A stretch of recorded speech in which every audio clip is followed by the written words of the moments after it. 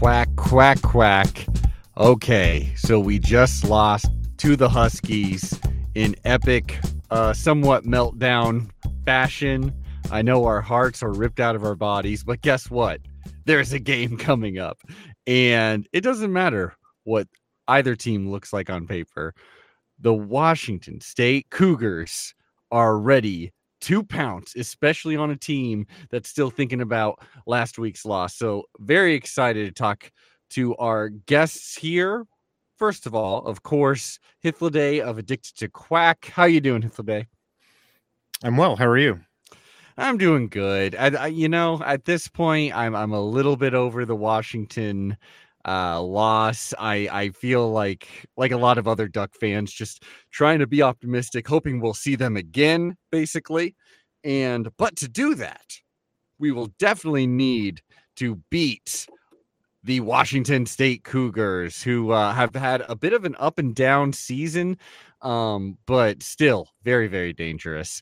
And to do that, I figured we should dive into this roster with our new friend. Maybe we may not talk to this friend for a while because we may not play this team in who knows when, but very excited to talk to Jamey Vinnick. How you doing, Jamey? I'm great. How you guys doing? Oh man. Pac-12, its final death season. It has been dramatic, hasn't it? It certainly has. It certainly has. Well, we don't need to, stall this out. I'm really interested in this roster. Hythloday, why don't you lead us through it?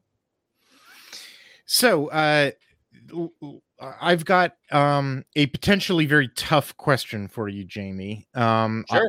You will now be the third Wazzu writer that I've asked this question of in the last couple of years, and I suspect I'm going to get like the fifth different answer. So I think it might be a little tricky. You ready?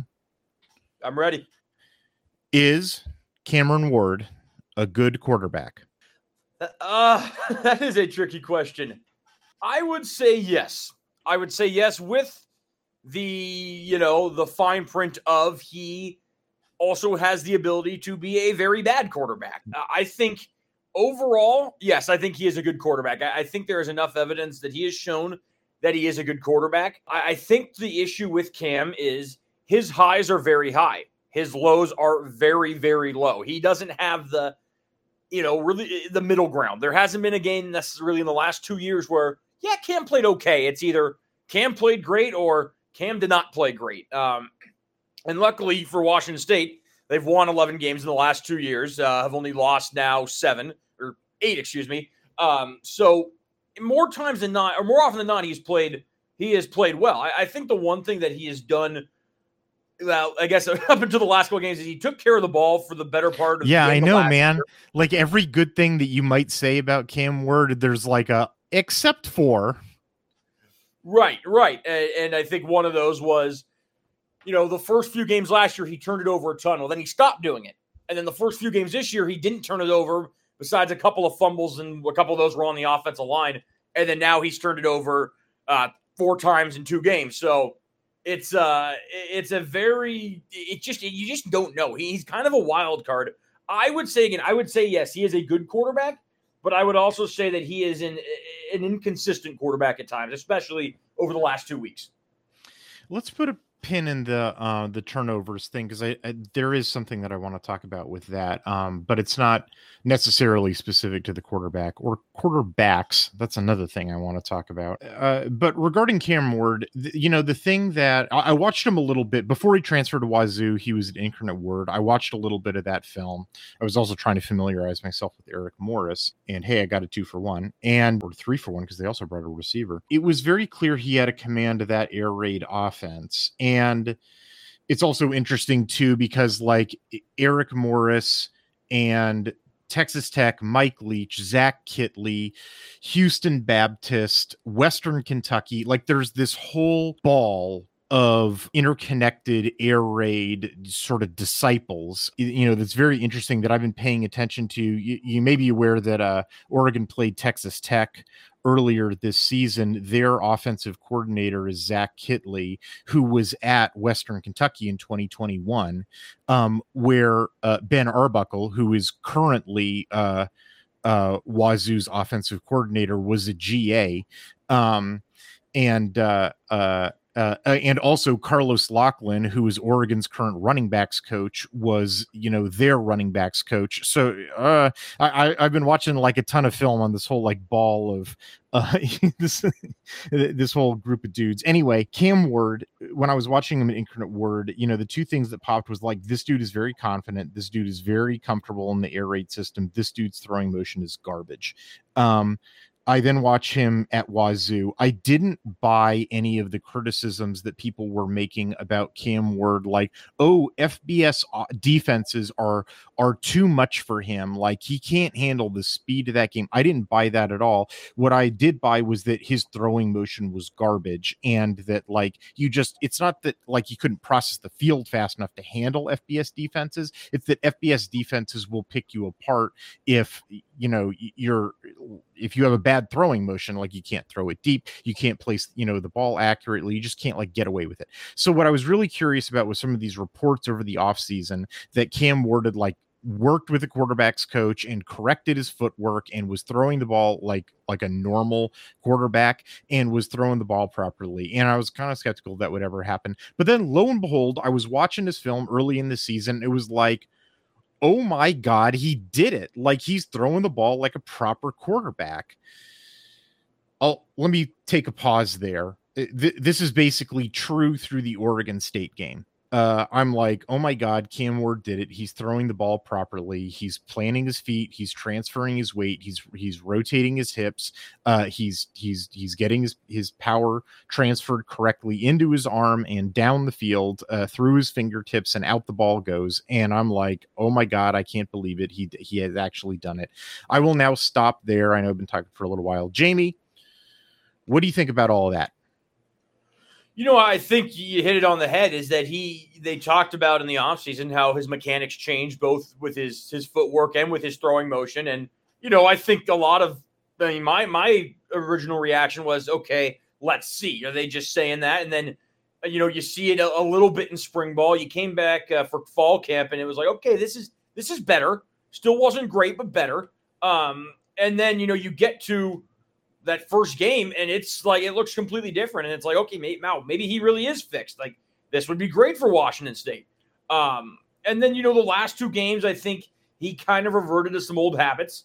Again, I don't think you can put what happened in the last two entirely on him. There's a lot of issues at hand, but yeah, I do think that he is a different quarterback than he was last year. He's a better quarterback than he was last year. I think he's more confident. I think the big issue has just been, sometimes when the pocket collapses, his decision-making can collapse too. He doesn't always make the best decision. Maybe he doesn't always, know when it's time to throw it away. And again, I think it's improved. But no, he is a better quarterback than he was a year ago, mechanically, arm talent-wise, and so on. I think it's now being that quarterback consistently, because the last two games have been more of 2022 Cameron Ward.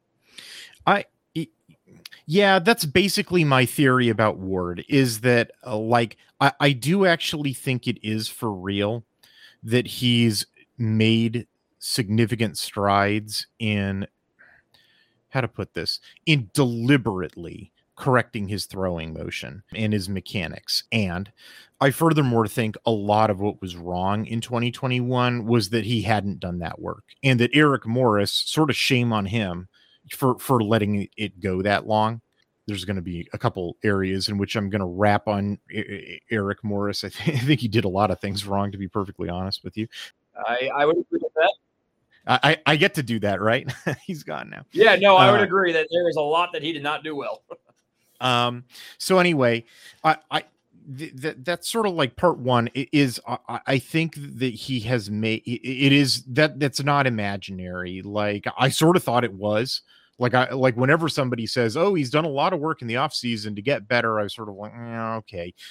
No, he actually did. I actually really buy that he put work, and I think it's deliberate. But here's sort of like the other side, and you said this, but I agree with it, is that like I think it is deliberate, and it's not just like it is not yet anyway. Maybe if he moves on to the next level, it will become like ingrained in him more. But like right now, I think it's like he still has to think about it. He still has to make a deliberate effort to throw with like proper mechanics. And so when stuff is going wrong, he sort of reverts. So when stuff goes wrong, it compounds, and it compounds fast. So sort of like that's my basic theory is that when Cam Ward is a good quarterback, he's a good quarterback. And when when stuff is going wrong, stuff goes really wrong. And that's sort of why you get this Jekyll and Hyde stuff and without like a gooey middle, in between. Okay. So I think we're on the same page there. So like next thing, oh boy, there's a bunch of stuff to talk about. What order to talk about? Let's talk about the offensive line. Okay, yeah. I was really skeptical that this offensive line was going to get better over the offseason. It was one of like the longest sections of my offseason preview was, because they lost a bunch of starters, right? Jarrett Kingston, who frankly I was never really in love with as a left tackle, but whatever, they lost him. Quinn McCarthy, Grant Stevens. They brought back Connor Gomnes, who's been the center like forever. They brought back Christian Hilborn, who's a guard. They tried him out as tackle. He sucks at tackle. They've recently tried him out again at tackle, which guess what? He still sucks at tackle. Let's see what else.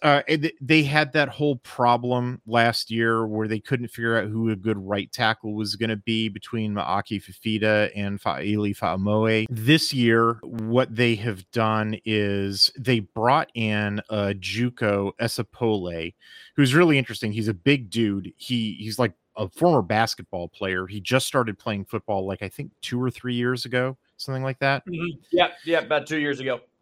So they, I think the staff was pretty excited about him as being a potentially really high upside, dude at left tackle. He was playing with the ones in the spring game. He earned the job at left tackle. And then they were like, well, this solves all of our problems for us. We get to stay with Hilborn at guard, which is where he should be. We get, of course, Gomnes gets to continue at center. We get to keep Fifita at right guard, which is probably where he's better suited to play. And then we'll just go with Fa'amoe at right tackle. He played right tackle, and he's probably our best option, which frankly, I think if Fa'amoe is your best option at right tackle means you should have done more work here. But okay, fine. I think they figured it once they got Pole, it's sort of it made all the other puzzle pieces click into place and that they were done. Let me pause here. I got all that recitation of facts right by the conclusion of the offseason, right? Yeah, essentially. I would just say the one other piece that they kind of brought in with some hope was Christian Kanu from Southern Utah. Yeah, but I don't think we've seen him, right? He's played a little bit. They've used him in the first game, and then he played a little bit in he played in the Northern Colorado game because Pole was out.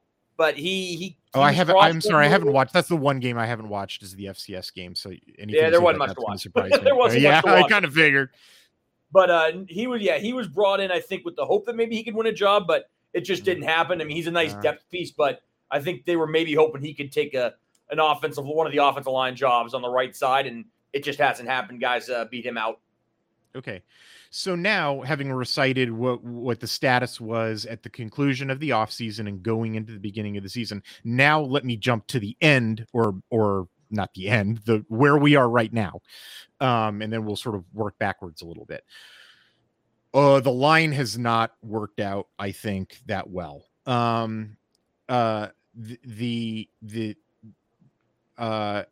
I don't think Pole has turned out to be all of the left tackle that they have hoped him to be. He was sort of getting destroyed against UCLA the week before last. And then to start out in the first half against Arizona, they tried out a different solution where Pole was on the bench. They moved Hilborn back to left tackle, which I was really kind of pinching the bridge of my nose about that.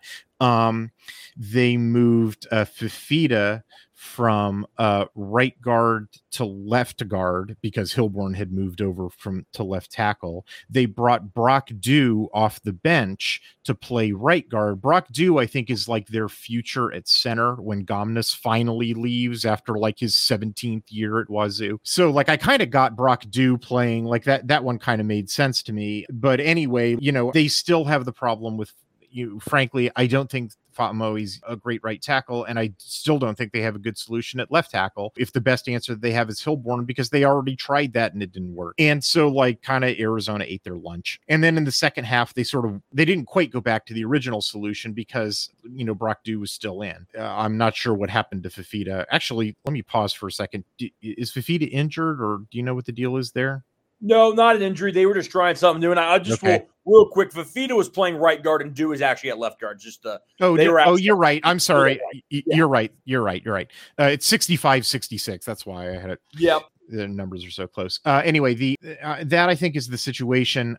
I don't have a whole lot more to say here. I think it's just the offensive line is sort of a problem. I think the offensive line was a big part of the problem last year. And I think what they've just sort of found is, oh no, the problem isn't solved. And also, oh no, we don't have the solution's not in Pullman like right now.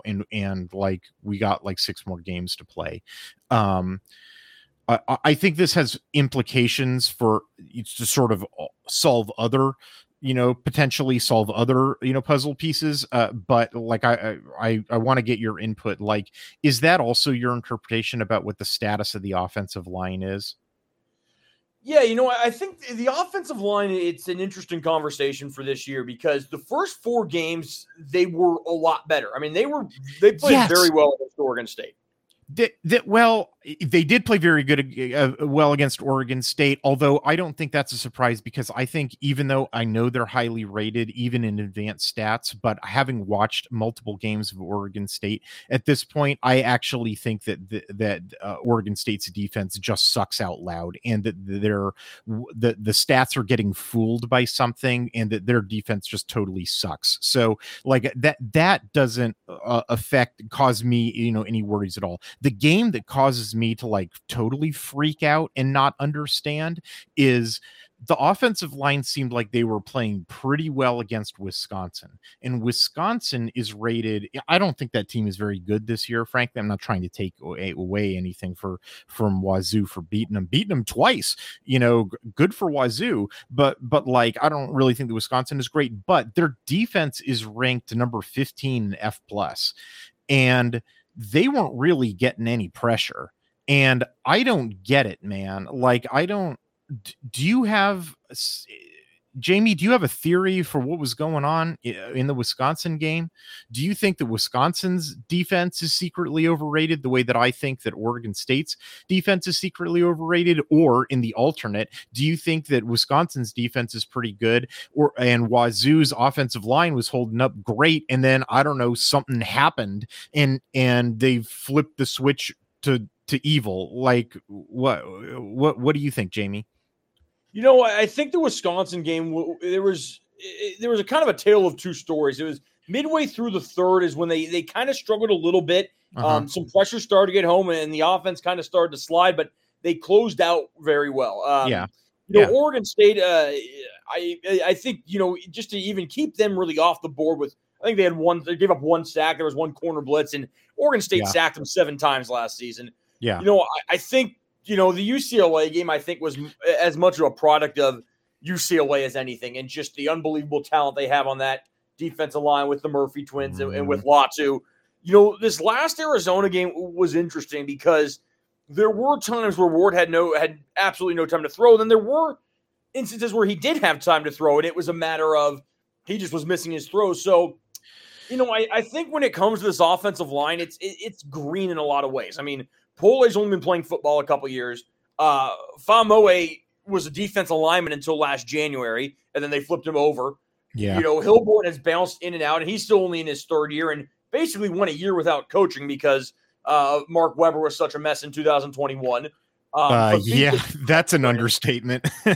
Yeah, I mean, he took two recruits in the 2021 class and didn't coach anybody. So Clay McGuire had to basically start from scratch. So I think, they're just the nature of the guys they have. There's going to be some guys who kind of have those good moments and have those bad moments. Pole came into to Saturday's game in relief, and then after, being just dreadful against UCLA, did a fine job against Arizona. Not a great job, but he did an all right job. And then I think just kind of a product of what you're going to have is, You've got guys who are for a moment going to look good, and then, well, maybe they have an off game. They don't have the one stalwart that they can rely on every single game to be excellent, like they've had in the past with Abe Lucas or Andre Dillard or Cody O'Connell or Cole Madison. Yeah. Yes, I think you're right. I'm sorry. Keep going. No, I was just going to kind of wrap with that. And I think that's where sometimes the offensive line, struggles a little bit is there's not one guy where it's like, okay, we never have to worry about that guy. He's not going to give up any pressure because any of those guys could at any time crack. I think, okay, I keep asking you about different units, the quarterback, the offensive line. I'm going to ask you about another one here in a second, because I think there's like a bunch of different puzzle pieces, that are sort of working. And I don't think that any one of them is the like, aha, it's this and nothing else. It's this thing that's terrible. But rather I think it's like four different things that are each like, there's some good and there's some bad, and you have to figure out how they all sort of interlace, and that's what explains why in some games Wazzu looks great, in other games they don't, and we're only like halfway through that process. So I'm giving you the that's where we're at right now.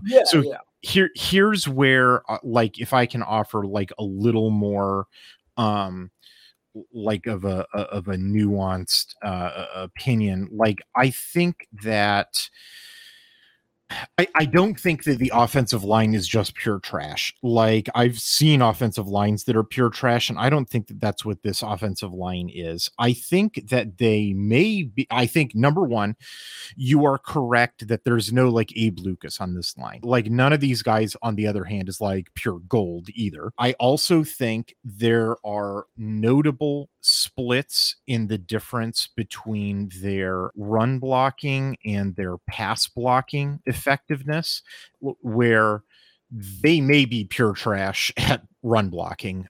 They are. No, they have been. I mean, it's harsh, but that. I mean, they were kind of recruited to be air raid, Well, right, and they have not done their job in run blocking. I mean, trash maybe is a little.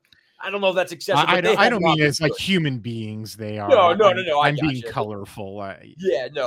They have been very poor in run blocking. I think that sort of might color maybe the way that people are looking at them. It is potentially some nuance that we can add to this that's like, hey man, actually, in order to tease out like why this offense sometimes looks good and sometimes looks bad, that like, hey, why don't you tease out pass versus run, or pass blocking versus run blocking? Because hey, guess what, I do that with my grading system, and it's like, look, I get something like a 30% per play error rate for each one of these linemen in run blocking, which is bad, but I get, in pass blocking, it's more like, a couple of these guys are pretty, like Gomness is like at 4%, which is really good. Now, like he's the veteran of the line, I would expect that. And other guys, like it's pretty bad, like 79 Fa'amoe, it's like 17%, which is, that's no good, man. And Pole, but some of the rest of these guys, it's like 10, 11%, that's respectable for a Pac-12 offensive lineman. I sort of think we can add some nuance there, where it's like, look, man, they are going to break down sometimes because they're Pac-12 offensive linemen, and Cam Ward is going to run around a bit, and so that's going to be an adventure. And so, yeah, man. And so maybe his mechanics are going to break down. Maybe he'll do something dumb on the scramble, or maybe the ball is just going to magically pop out of his hand, like in the Arizona game, like he's Dorian Thompson-Robinson and he dipped his hand in Vaseline. Like, what the hell was that? Like, that was crazy. On the other hand, like, I also don't think that it's like you can lay all of it at the feet of the offensive line just getting like absolutely wrecked. Like, it's true that that was happening in the UCLA game, but that was the only game that was happening in. You can't just like say, oh, you don't need to worry about Wazzu this year. They have a trash offensive line. Like anybody is just going to knock them over like a set of bowling pins. Like, nah, I don't think that's true. All right. What do you think about that, Jamey? No, I would agree with that. I think last year that was probably the case, where it was a prayer or a miracle if Cam Ward had time more than a few snaps a game. That's not the case this year. They are better than that this year. The issue is that, it's the inconsistency, and it's, when things break down, they really break down. And the UCLA game's a great example, times against Arizona. I think there's talent there. I think there's upside. I mean, I think the nice thing for Wazzu is they could conceivably bring back this entire starting line. There's no graduates this year.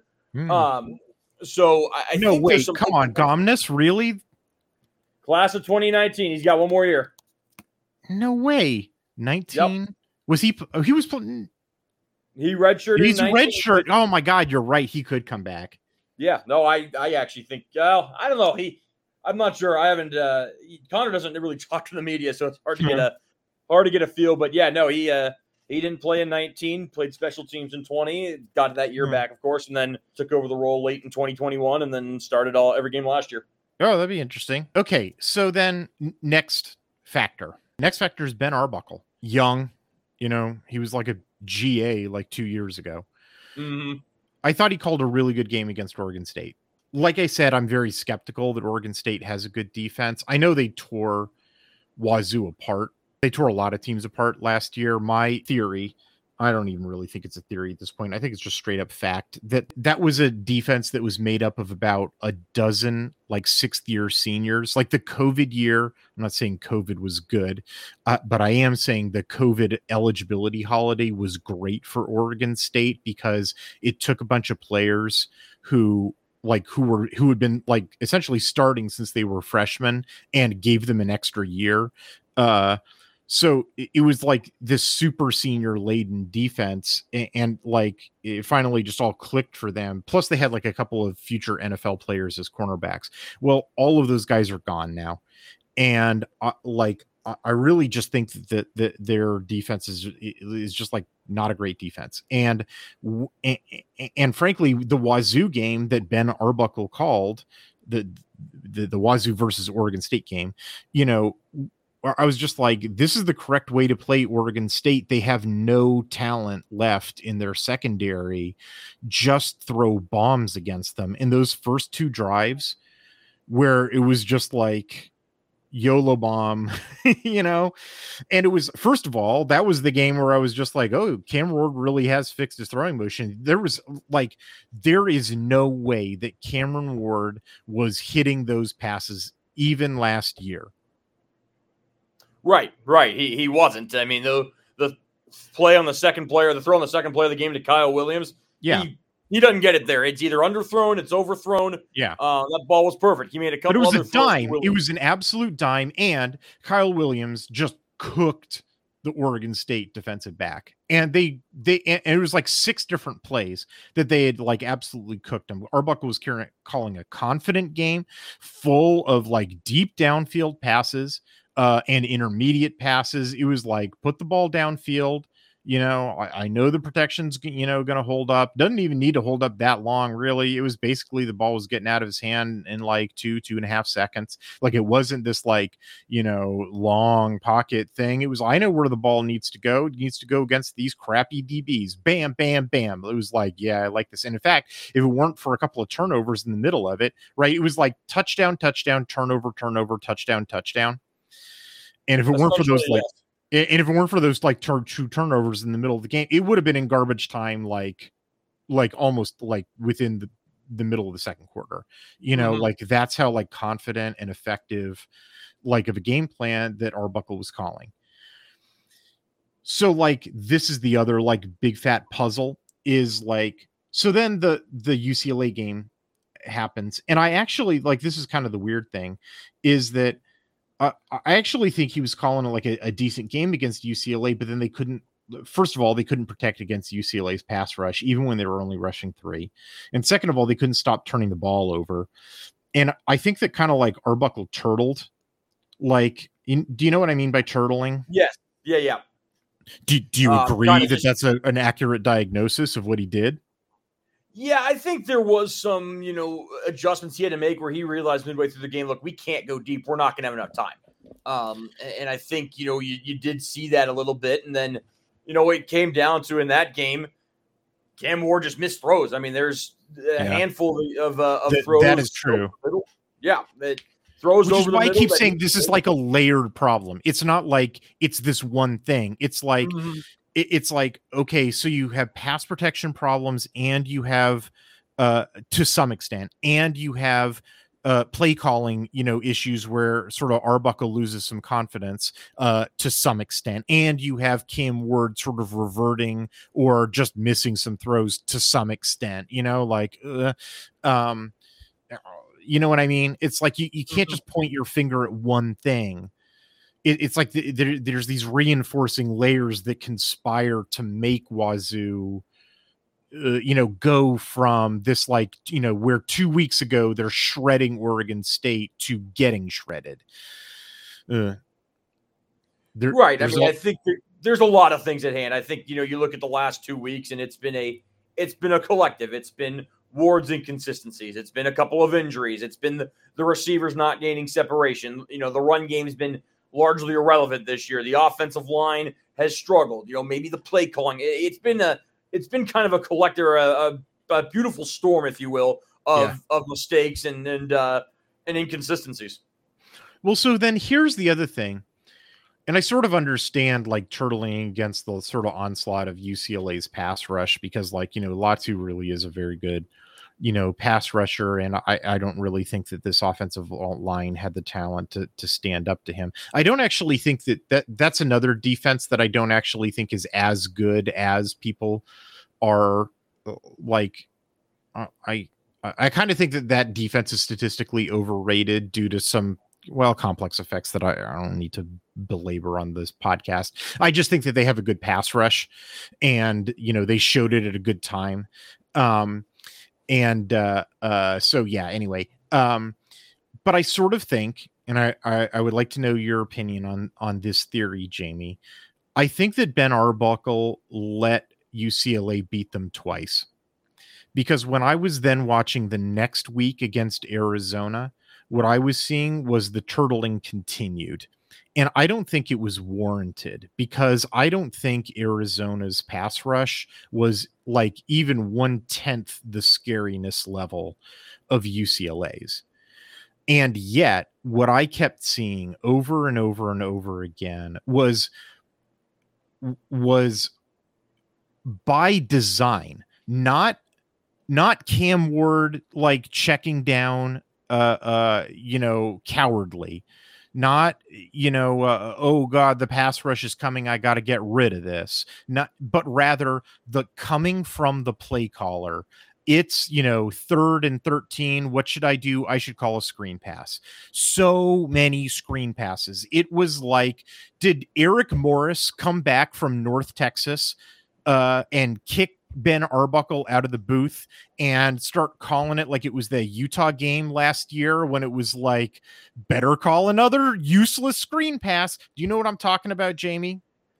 Yes, my brother sent the exact same text to me during the game, asking if suddenly Morris had returned. But no, I mean, I felt that way a lot. I felt like some of the play calling and some of the decisions, they got a little bit too cute. They were trying to just, I think there was part of it is they were too cute. They were trying to pull out all the stops and, going forward on 4th down and trying to run the ball with a speed back between tackles. The 2-point conversion when you had all the momentum early. The double pass with John Mateer, great. Well, he shouldn't be throwing results in the interception.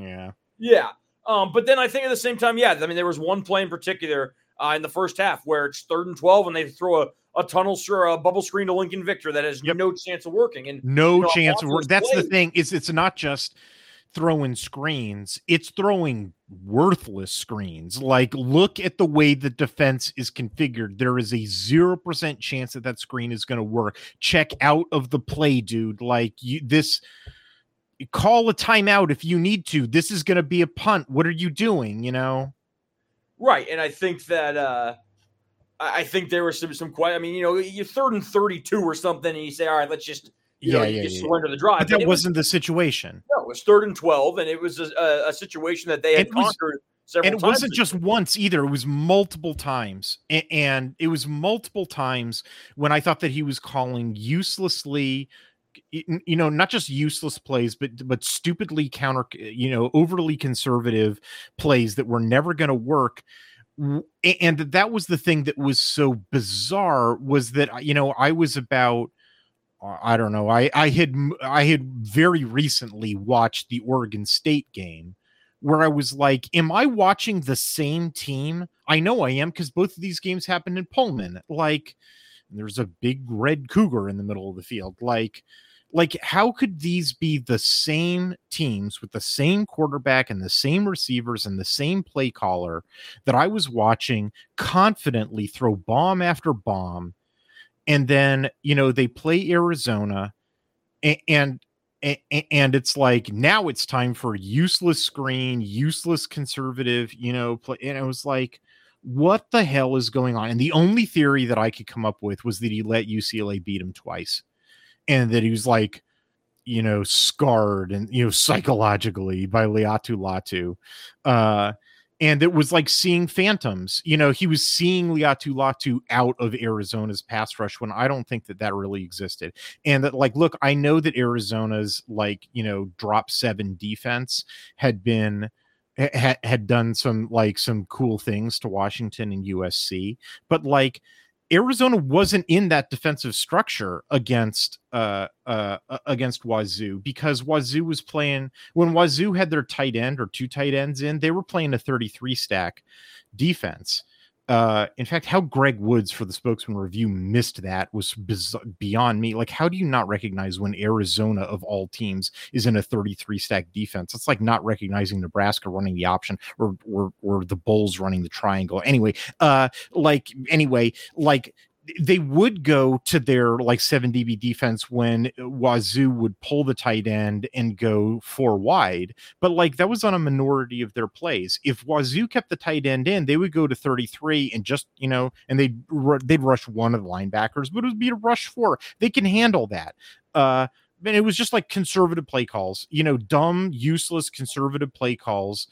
And it was so bizarre because I just watched the Oregon State game where it was is this the same Ben Arbuckle? What happened? Okay, I've been talking for a long time. I'm sorry about that, Jamey. What's the what do you think? Did Ben Arbuckle get kicked in the head by a horse? What happened? I think there was probably a little bit of hangover from that Arizona or that UCLA game that had them maybe a little bit kind of timid or worried about what Arizona might bring. I think part of it too is there were some execution issues. I think that there were certain plays that I know just from, in talking to folks that it was supposed to go one way, it didn't, or it was supposed to do this and it didn't. Oh. But I do think that there was something a little bit off with the play calling. I think that it's maybe something that comes from a young coordinator. This is, that UCLA defense, he hadn't seen anything like that. He hadn't seen a Leatu Latu before and what those guys are capable of. So it's, okay, this is what a Pac-12 defense is going to do, learning on the fly to kind of adjust to that, because teams are going to keep doing the same thing. They're going to play man coverage. They're going to force the receivers to the boundaries. They're going to take away the middle of the field. I was talking to Alex Brink, the Cougar color commentator, former Cougar quarterback, and he was talking about, it wasn't so much the rush 3 drop 8 that haunted Wazzu for so many years during the Mike Leach era that, Washington would run to perfection and that Utah and Cal started to adapt.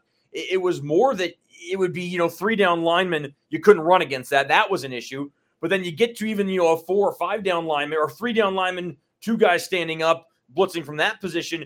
And there's still nothing there because the cornerbacks are forcing the receivers to the sidelines. They're taking away the seams. They're taking away the slants. So I think part of that is defenses adjusted to what Arbuckle was doing, and he hasn't maybe made the necessary adjustments yet to get back to what they were having success with, finding a way to draw the DBs away from that formation, draw defenses away from what they've been doing, and reopen up what he wants to do in the middle of the field and down the field. To sort of raise the question of whether or not Wisconsin actually has a good defense if they weren't prepared to defend the air raid. Maybe that's just Big Ten syndrome. That might be a potential solution to that problem. Okay, so now the fourth issue in my layers of theories about Wazzu, putting the ball on the ground. The interceptions are sort of actually, the interceptions are kind of painful. The Mateer one is bizarre because it comes on a trick play, and Ward threw a weird one. But actually the interceptions haven't been that bad. It's the fumbles. So here are the numbers on the fumbles. They're real weird. They put the ball on the ground 11 times. I don't mean lost the ball to the other team. I mean they've coughed the ball up 11 times, which means 1.83 times per game, which is the fourth worst in the Power Five. It's a lot. They have lost 7 of those to the other team, which in my experience and pretty much all advanced statisticians, it's 50-50. Once the ball's on the ground, it's, who comes up with it is a 50-50 proposition. And like, so when you put the ball on the ground 11 times, you would expect to get it either 5 or 6 times. So 7 is like, it's a little bit of bad luck, but not like sort of outrageously bad luck. Interesting side note, Louisville, by the way, is one of the teams that's like really bad for putting the ball on the ground. They put the ball on the ground 13 times, but they've recovered it 10 times, so nobody knows about it. Yeah, so they have outrageously good fumble recovery, recovery luck, but like, I don't know, man, you keep putting the ball on the ground like that, their streak of good fortune may come to an end. Anyway, so it's probably not the case that that Wazzu's bad fumble recovery luck or slightly bad, fumble recovery luck will continue, but it does appear that they have sort of a ball security issue. Let me ask you about that, Jamey. Because like that is for real. That's like, or potentially, for real. I think it is from watching film, but I want to know your opinion. Like, I think I'm seeing, hey, ball carriers, 5 points of contact, please. Like, hey, Cam, you need to, keep when you're scrambling, you need to keep that ball, way more secured because the defensive lineman's going to try to poke it out. I don't think, in my opinion, it's not been an accident that the ball's been hitting the deck. And that Wazzu really does need to work on that. Jamey, what is your opinion? I think that's absolutely right. The ball security has been an issue, and it's, it has changed the complexion of a couple of games. I mean, the Oregon State game, Wazzu was about ready to put them away. Jalen Jenkins gets the ball knocked out by Calvin Hart. Oregon State recovers. Momentum shifts. Beavers get back in that game. The UCLA game, the Cam Johnson fumble, they're about to go up 17-0 or 17-3. I think it was 17-0. People forget that, but that game, that like Wazzu was moving the ball pretty well against UCLA until the ball would come out. Mm-hmm. Carlos Hernandez loses one. Those just, they shift the momentum. It's not like a first or second drive fumble, and it ends up kind of being irrelevant. A couple of those happened against Colorado State. They lose 2 fumbles. You look at the scoreboard at the end of the day, those didn't become an issue. Cam Ward's fumble late against Arizona didn't matter. That game was in hand. That wasn't changing the scoreboard, but there's been a few that have affected the game greatly and have changed the way that it has progressed. And no, it absolutely has been an issue. He had 2. He had 2 against it. Well, he put the ball on the ground twice. One, right, he was scrambling and the defensive lineman poked the ball out. And on that one, Arizona recovered. On another one, he was also scrambling. He goes to throw the ball. And that's the crazy one where it pops out of his hand, but an offensive lineman hops on it. And so Wazzu retains possession, although it was like so far back. And then he got a stupid, like, oh my God, the ref who threw the flag on that one was so, like, he was trying to give the ball back to the ref and he just sort of accidentally hit the Arizona player with the ball. And then it was like threw an unsportsmanlike conduct flag on that for like, I was so mad about that. Anyway, sorry. You're right though. Arizona did not directly get possession from that, but effectively, that ended the drive and they had to punt to them. So yeah. Right, and I think watching that one from the press box, he had guys open. I don't know how much the TV showed, but he had a couple guys open down the field, and that's where he was looking. And then the ball falls out of his hand, and it was shocking how that happened. It was crazy. And it's not the first time. His first fumble of the year, Wazzu's driving on Colorado State. He just tries to switch hands and drops it. Yep. There's been a couple fumbles. The second one he had against Colorado State, Mohamed Kamara just beats Esapole and then comes from behind and strip sacks. I mean, those happen. I mean, even the one on this in this last game, Bill Norton makes a nice play getting back into the play, knocking the ball out. In the Oregon State game, it looked like he dropped it in, but I can't remember who it was. Someone got a hand on it, knocked it free. But there's been a couple where he just drops the football, and you're left wondering, how does that happen? And it's, it's one of those things where, the ball security has been an issue, and it wasn't that big of an issue for him last year. His issue was more the interceptions. They had ball security issues, particularly with Jalen Jenkins and with Donovan Ollie, but it was more the interceptions than anything last year, and now it's been a fumble issue. Well, Aaron, hate to say it, but the time machine is broken.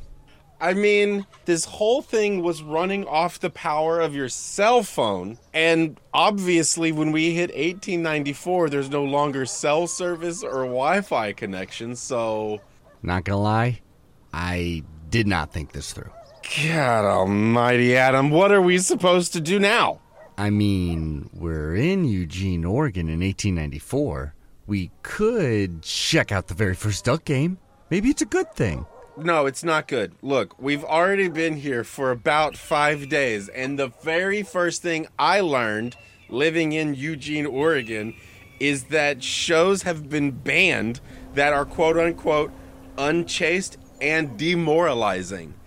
And that's kind of the only kind of content we know how to make, dude. We could review every Duck season as it happens. Even the children here are freaky. Then post it on the Quack 12 Patreon in the future. I mean, it's just really hard to not spoil, tragic national events. Imagine it, a weekly show dedicated to Oregon football history with two charismatic time-traveling stoner hosts. We live in the most expensive house in Eugene, and it's a fucking shack. And the most beautiful thing about it?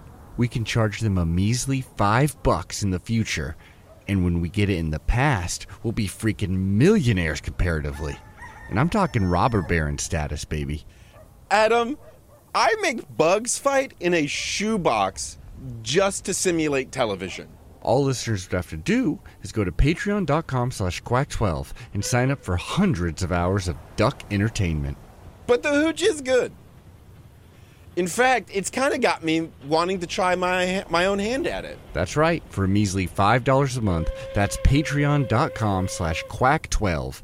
Now let's go watch them lemon yellows give those hay seeds what for. And keep your eye out for Dr. Schroeder's blueberry wine.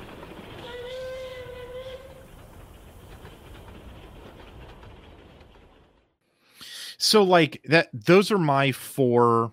I'll recapitulate.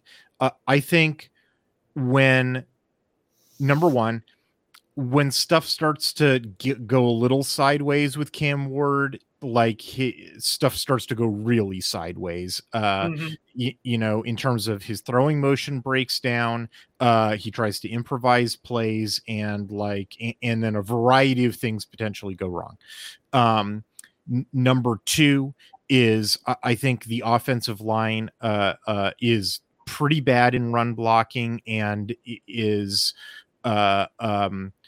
it can get got in pass protection, although is not totally god awful either. So it's not that it needs to be looked at with some nuance. Number 3 is I think that Arbuckle has sort of turtled a bit, after he got burned in against UCLA. And number 4 is they've had some ball security problems. And so it's I don't think any one of those things explains how Wazzu goes from at the beginning of the year, people were talking about, Wazzu to the playoffs, to, they just got blown out. I don't think any one, that's the puzzle that we're trying to solve here. I don't think any one of those factors explains it, because each one of those things is it's a partial thing. But I do think sort of when you sort of matrix all 4 of them together, now you've got an answer. That's where I'm at, Jamey. Do you have more to add? Do you have a fifth? Do you have a 5th strand to weave into this tapestry? I would say just the ineffectiveness of the run game. We talked about the run blocking, but it's not all on the offensive lineman. I think when you've been as ineffective as Washington State has as running the ball, some of that does fall onto the running backs. Nakia Watson has not been as effective as he was last year. He has not had the same breakaway speed. He hasn't had the same acceleration. Jalen Jenkins is extremely quick. He's got talent, but he is still struggling to run between the tackles. So you've got running backs, that were productive for you last year, but just have not been able to replicate. And then again, I think there is something to be said about the run blocking. It hasn't been good enough, but at the end of the day, you're asking a running back to pick up a foot, pick up, a yard, and they haven't been able to do it. I mean, I watched the play that Jenkins gets stuffed on 4th down, and it's easy to say from your couch and watch it on highlights, but if he cuts that back out, he's got a ton of room on the left side. He runs into the teeth of the line. Gomez was getting pushed backwards, and he gets stuffed. And he's not, just because of his size, he's not going to bulldoze through a couple tacklers the way that maybe Watson would, or the way that some of these really good running backs do. But that just stood out to me that if Jenkins cuts that to the outside and sees that hole, he's got the first down and more. So I think there's just something that's missing with the running backs right now. And I think that, I'd like to see them play Dylan Payne a little bit more. I think Payne's a tough runner. I don't know if he's, a Heisman candidate or anything, but he's a tough guy to bring down. He's scrappy. He's had a few carries against, Northern Colorado and Arizona, granted, not exactly, facing Georgia and Alabama, but has looked good in those carries. And to me, that's a guy that deserves a few more touches, and just see what you have, because you got to find something. It's not just the line. It's not just the running backs. There's some mix that just is not working because they just haven't been able to run the ball.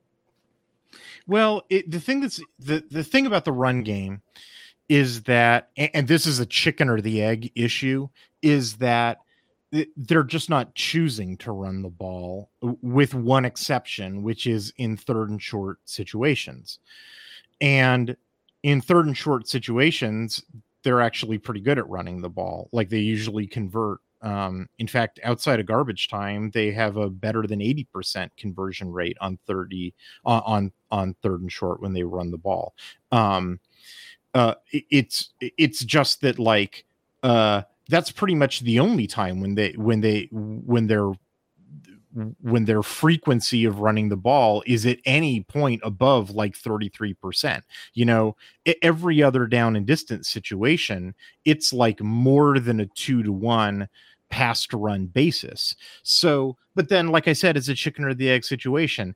Do they not run the ball because they suck at running the ball, or do they, or is that like, do they not run the ball because they want to just be a passing offense, and they've really only just specialized on in short yardage running?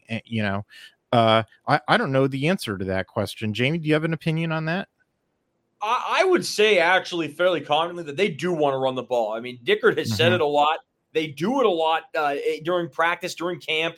I think they want to run the ball. It's different than the Leach era, where they didn't run the ball effectively because they had no interest in it. And they had running backs who could have done it. Yeah. This team wants to be able to run the ball, but I think the way they're looking at it right now is, we run the ball on 1st and 10. You're going to I think this is the way Arbuckle's looking at it, or Dickert's looking at it, is you're looking at a 2nd and 9, maybe 2nd and 8 at best. Well, I mean, I've got the numbers for you. I can just read them to you. They've had 106 outside of garbage time. They've had 106 1st and 10s. They've only run on 30 of them, about, which is about a 28% frequency rate. On those 30 runs, they've only succeeded on about 9. They just don't. They just don't win on their first down runs, and they just don't do them that often. Right. And I think that is the biggest contributing factor to the issue, is the fact that, they'd want to do it more. But when you're at what you said, 9 of 30, you're succeeding 30% of those first down runs. That's not great odds. I mean, I think it's a concern that, you put yourself in 2nd and 9. Well, that doesn't work in your favor. Put yourself into maybe a 2nd and 5 with a pass. And I mean, that's sort of the other thing about this offense that I've also noted when I break down the down and distance situations, is that they really need to be on schedule. They're pretty good at converting like 2nd and shorts, 2nd and mediums. They're very good at converting 3rd and shorts. Actually, they're extremely good at converting 3rd and shorts. But 2nd and long, they convert at a 43% success rate. 3rd and long, they convert at a 19% success rate. It's like they if they get behind the sticks, just forget it. It's going to be a punt. Like, if they take a negative play, or even they just don't succeed on 1st down, Like that the drive's over. And so it's like, yeah, they really need to stay on schedule. And so it's like, I think they really are. I mean, I think you're probably correct. They're probably just terrified of like, we can't afford to try a run on first down, because if we don't get it, we'll be behind the sticks, and we can't afford to be behind the sticks. We don't convert at a high enough success rate. It'll be a punt. I think that's probably what's going on. What do you think about that, Jamey? No, I'd say that is probably the case, that they just, because I know Dickert looks at a lot of analytics. I know they all do, and say, yeah, these are the numbers. If we do this, this, and this, and it's not worth the risk of trying to run it on 1st and 10, because you're probably going to end up backed up, and then, you've lost yourself a down. Okay, let's switch over and talk about the defense. Sounds great to me. So I've been watching Jake Dickert for a while now, even going back to the Wyoming days. I do like his defense quite a bit. The defense has also been interesting in that, like, it shifts pretty dramatically on a game by game basis. I mean, they tore Colorado State apart, but I mean, who doesn't? That's like the 121st ranked offense. The interesting thing to me, Colorado doesn't, just to answer your question there. Yeah. Wisconsin was interesting because, like, Wisconsin couldn't run on this defense, which, like, you would expect Wisconsin to be able to run, but they couldn't. The other thing that was interesting was, when I was doing my offseason preview about Wazzu, I was really worried about the interior of the defensive line, because it was like, oh no, guys. Where did all the interior defensive linemen go? Like, you guys are going to be relying on, like, freshmen here. And then when I was watching them, I sort of been like, actually, this has been okay. Like, it's not been like, I don't know, they're not the 85 Bears or anything, but I was sort of thinking when I was going to watch the Wazzu tape, I was going to watch them get blown off the ball constantly. And, like, that's not what I've seen. They got the late addition from the Colorado guy, Naeem Rodman. But also, some of the other guys they brought in, like number 60, Dave Gusta. I don't think he was as good last year as he's been this year. And number 88, the freshman Lefau, has been better than I think he has any right to be as a true freshman. I've actually thought that they've been okay in the interior of the line. I've always liked what Dickert's done with the edges, Jackson and Stone. I think probably the cat's out of the bag about those guys at this point. I was raving about them in 2020 before anybody else was, but like I think everybody sort of knows about them now. But like the other guys too, like Edson and Roth, I was glad I finally got to see Roth again in the Arizona game. I think he'd been out with like an injury or something. Like he came back with that like the cyberpunk prosthesis on his left arm. So I guess it was like a left arm injury or something, or I don't know, maybe he has like a monofilament whip installed or something. And then he sort of got hurt running down a tight end on a wheel route, but then he came back in. Actually, I'll pause there for a second. What's the story with Quinn Roth? Is he healthy? What's the deal? Yeah, I think he came back into the game after that injury, the second injury. I think he just got a little nicked up. Okay. Asked Dickert about injuries Monday. Didn't say anything about Roth. We'll check with him again tomorrow, but there's no indication. I don't think that he won't play. Yeah, the first one, it was just he got hurt against Wisconsin. I don't know exactly what Dickert didn't specify what it was, but some kind of shoulder, left arm injury. He was in a sling for a little bit, and then rehabbed it, and then was good to go for Arizona. So yeah, he's back, and I think it's a nice addition to the depth of the edge, because he is a really good number 3 edge to have. It's cool because I think he was unrated out of high school, and I've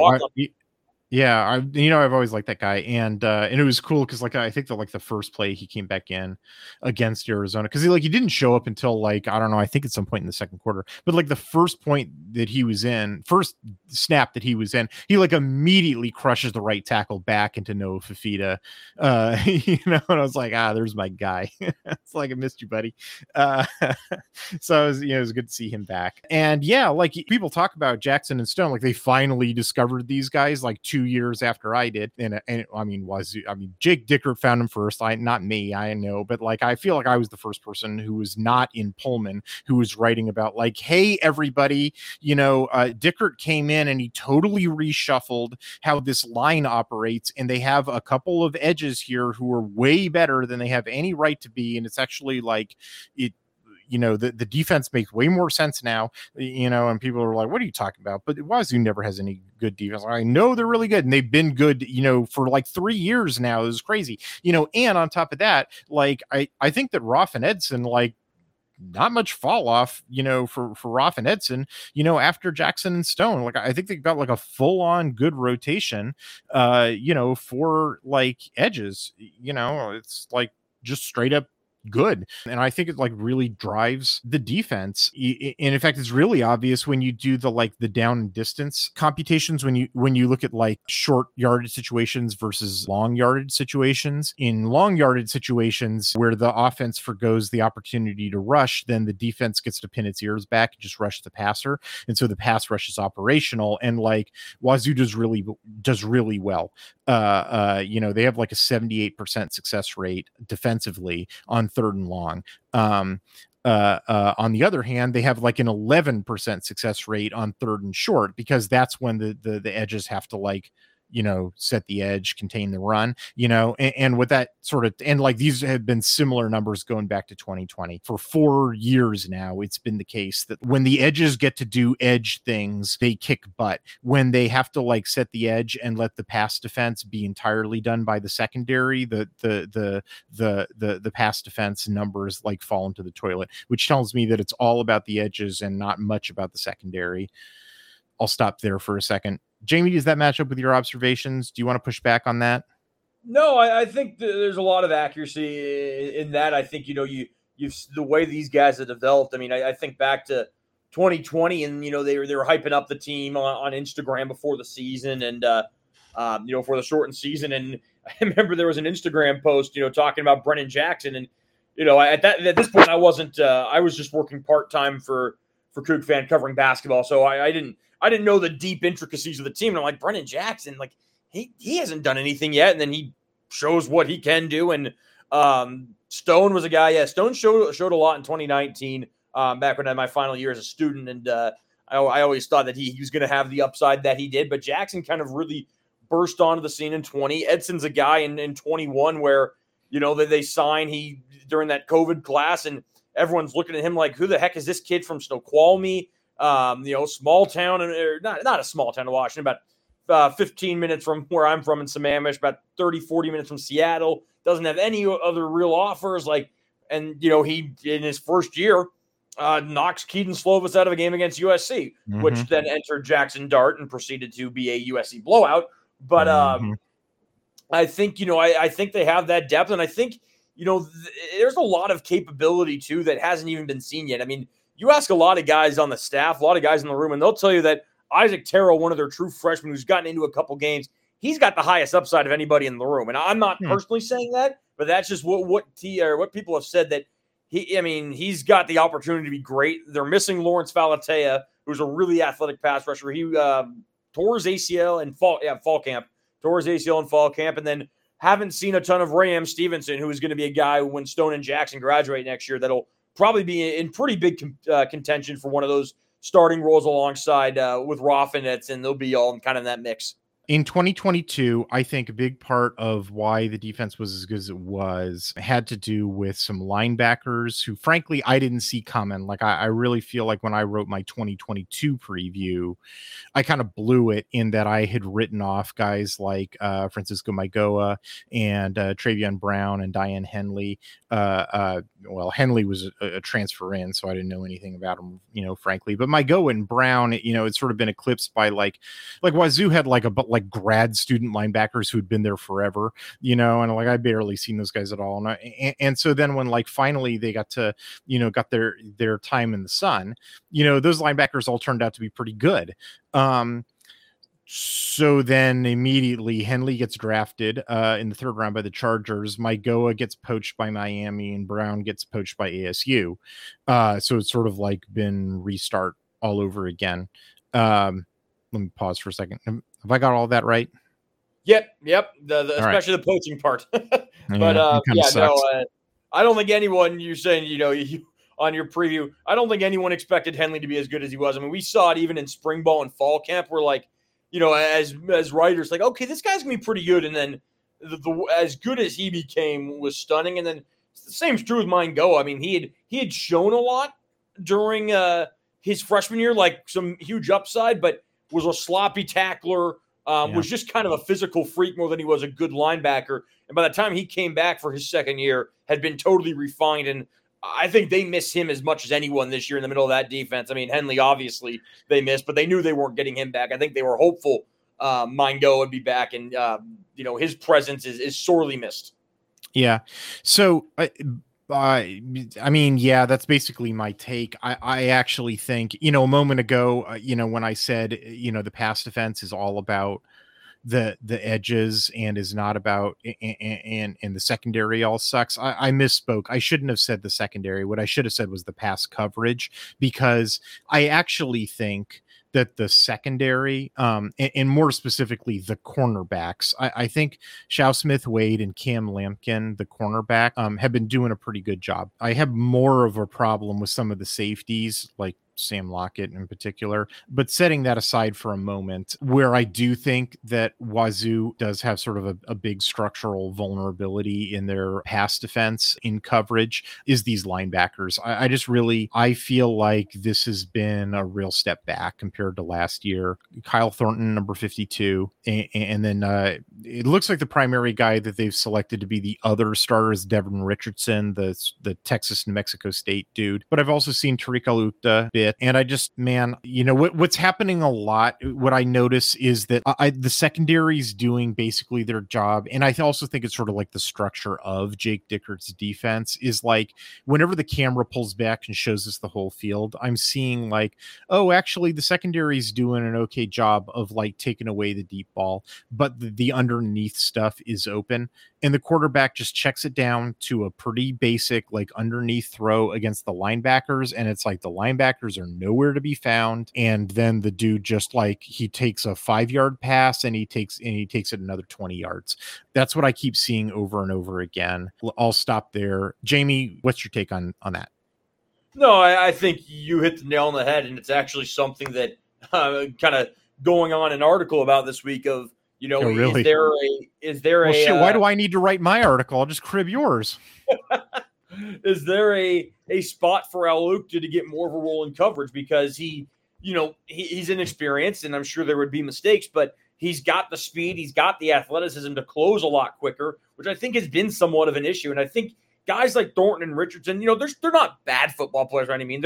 They're fine players, but I think they lack the explosive playmaking ability that Wazzu relied so heavily on last year with Maingoa and with Henley. And even the year before, I mean, I don't know if you'd put Jahad Woods and Justice Rogers into the super playmaker category, but they were athletic enough. They were extremely experienced. They had incredible IQ that they could make enough plays. They were at least experienced, Right. they were certainly experienced. It was like 6 years at Wazzu. And they could make some of the plays that, that maybe the average linebacker didn't make just because they knew so much of where the play was going. I just think that, Richardson and Thornton are experienced, but there hasn't been the impact plays from those two guys that you would have hoped from your linebackers. Do you think the way that I'm characterizing it as, the secondary, in particular the cornerbacks, are more or less doing their jobs, but they keep getting undone by the quarterback being able to throw underneath routes and then against the linebackers, and then, oh no, not only was the guy open, but the guy has room to run, another, for significant yards after the catch. Do you think I'm capturing that correctly?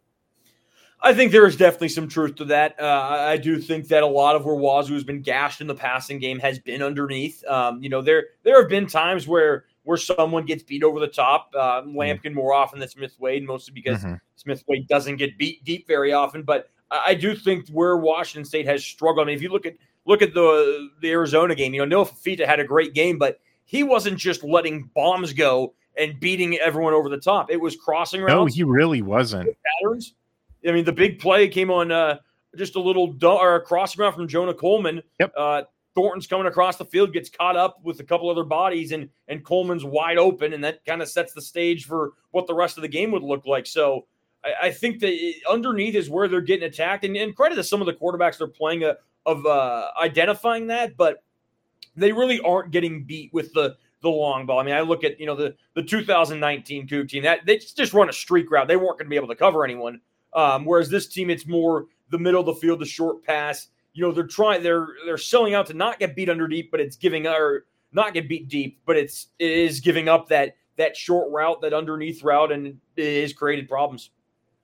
What do you think in terms of about the safeties in coverage? Like they returned both Jaden Hicks and Sam Lockett from last year. I know they had like a big duke it out session for the nickel position because sort of bizarrely both Armani Marsh and like his understudy, the other Armani Archie left. But I want to talk about them separately. What have you thought over the years about Hicks and Lockett?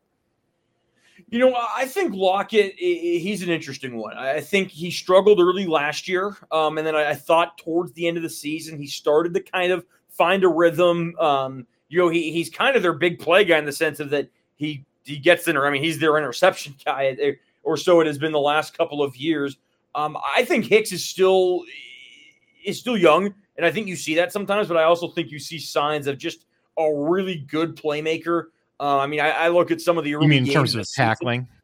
Right. In terms of tackling and, pick six against Colorado State, a sack against Wisconsin, and a huge hit on a play over the middle, a block kick against UCLA. He's kind of their go-to guy where they need a big play, and he's there to deliver. And, I think he's the type of guy that, he's that strong safety that doesn't just sit back. He's the strong safety who comes up and he makes plays in the backfield and he does a little bit of everything. And I think there's still a little bit of inconsistency with him because he's young. This is only his third year in the program and he barely played his first year, but I think he's the type of guy who has been an X factor for them in some of these games they've won, and I think Lockett, again, there's been games where he's looked solid and there's been games where he has struggled. So I think he's one of those guys that, he's decent back there, but maybe not outside of the interceptions, maybe not the biggest playmaker in the world.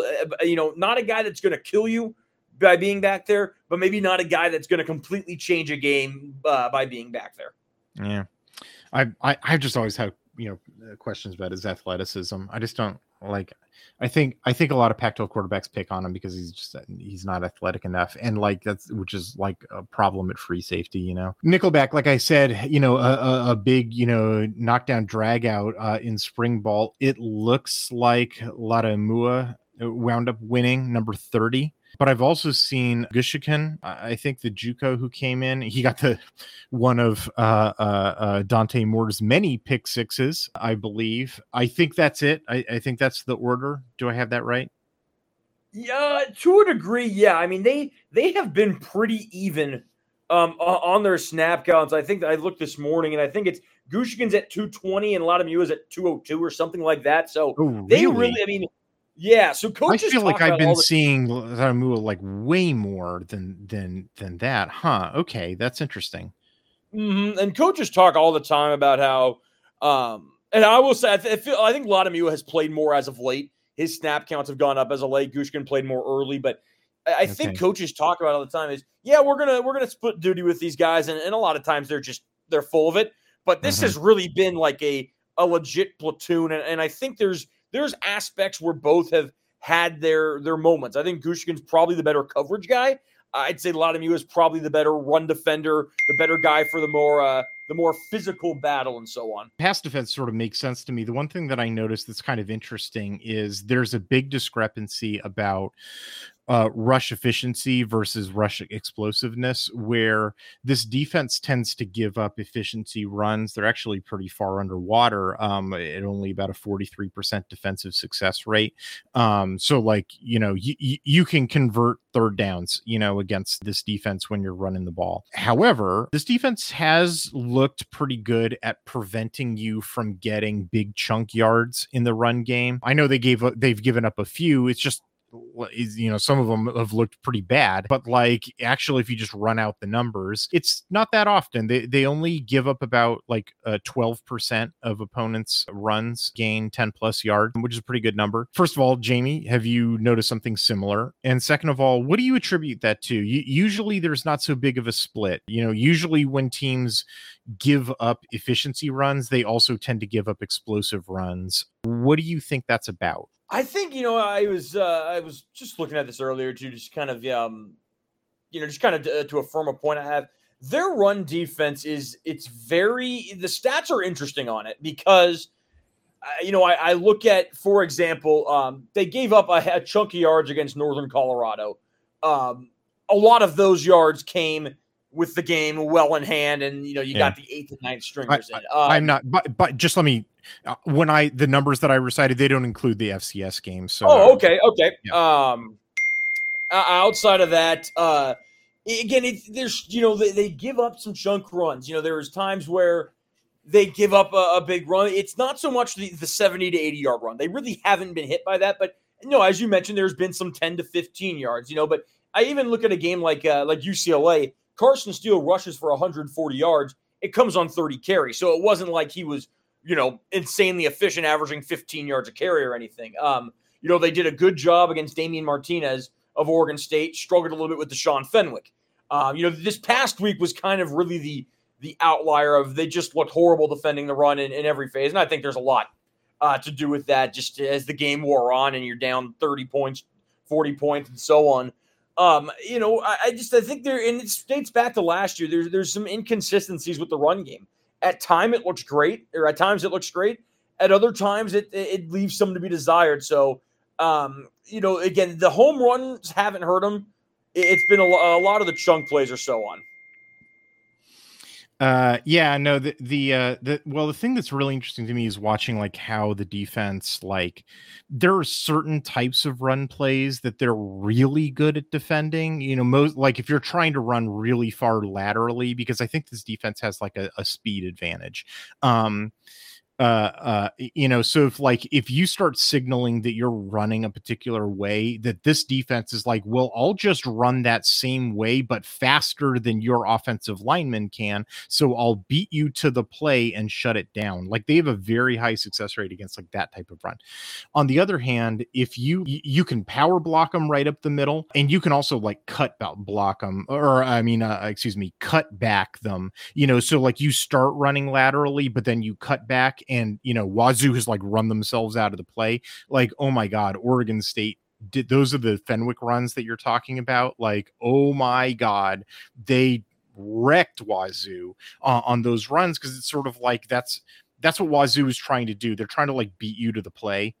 And then if you like change what the play is in the middle of the play, they're like, oh no, what happened? And the running back is zooming right past them. And it's sort of like, that's the poison that Wazzu has picked, that they've just picked like, well, we're just going to run faster than you to where we think the play is. And if we were right about where the play is, then we blow your ass up. But if we were wrong about where the play is, like, oh no. Mm-hmm. Yeah. All right. Those are all my questions. Jamey, you've been a good sport. Thank you very much. Yeah, no, I appreciate you guys having me on. Absolutely, Jamey. And that is, of course, Jamey Vinnick of CougFan.com, which is something you should be following on Twitter, aka X, I guess, at CougFan spelled out com. Also at Jamey Vinnick, JameyVinnick 9 on Twitter as well. Jamey, just know, of course we're rooting for the Wazzu because you're one of the final Pac-12 teams that exists. And with all this, with all this college game day shit, and, I know we're one of the knives that stabbed the Pac-12 to death, but just know we're rooting for a big upset, not this Saturday, but certainly at the end of the regular season. You'll have our full support. Figured so. Really nice talking to you, Jamey. Yep, you guys as well. Enjoy the rest of your night. Take care, man. All right.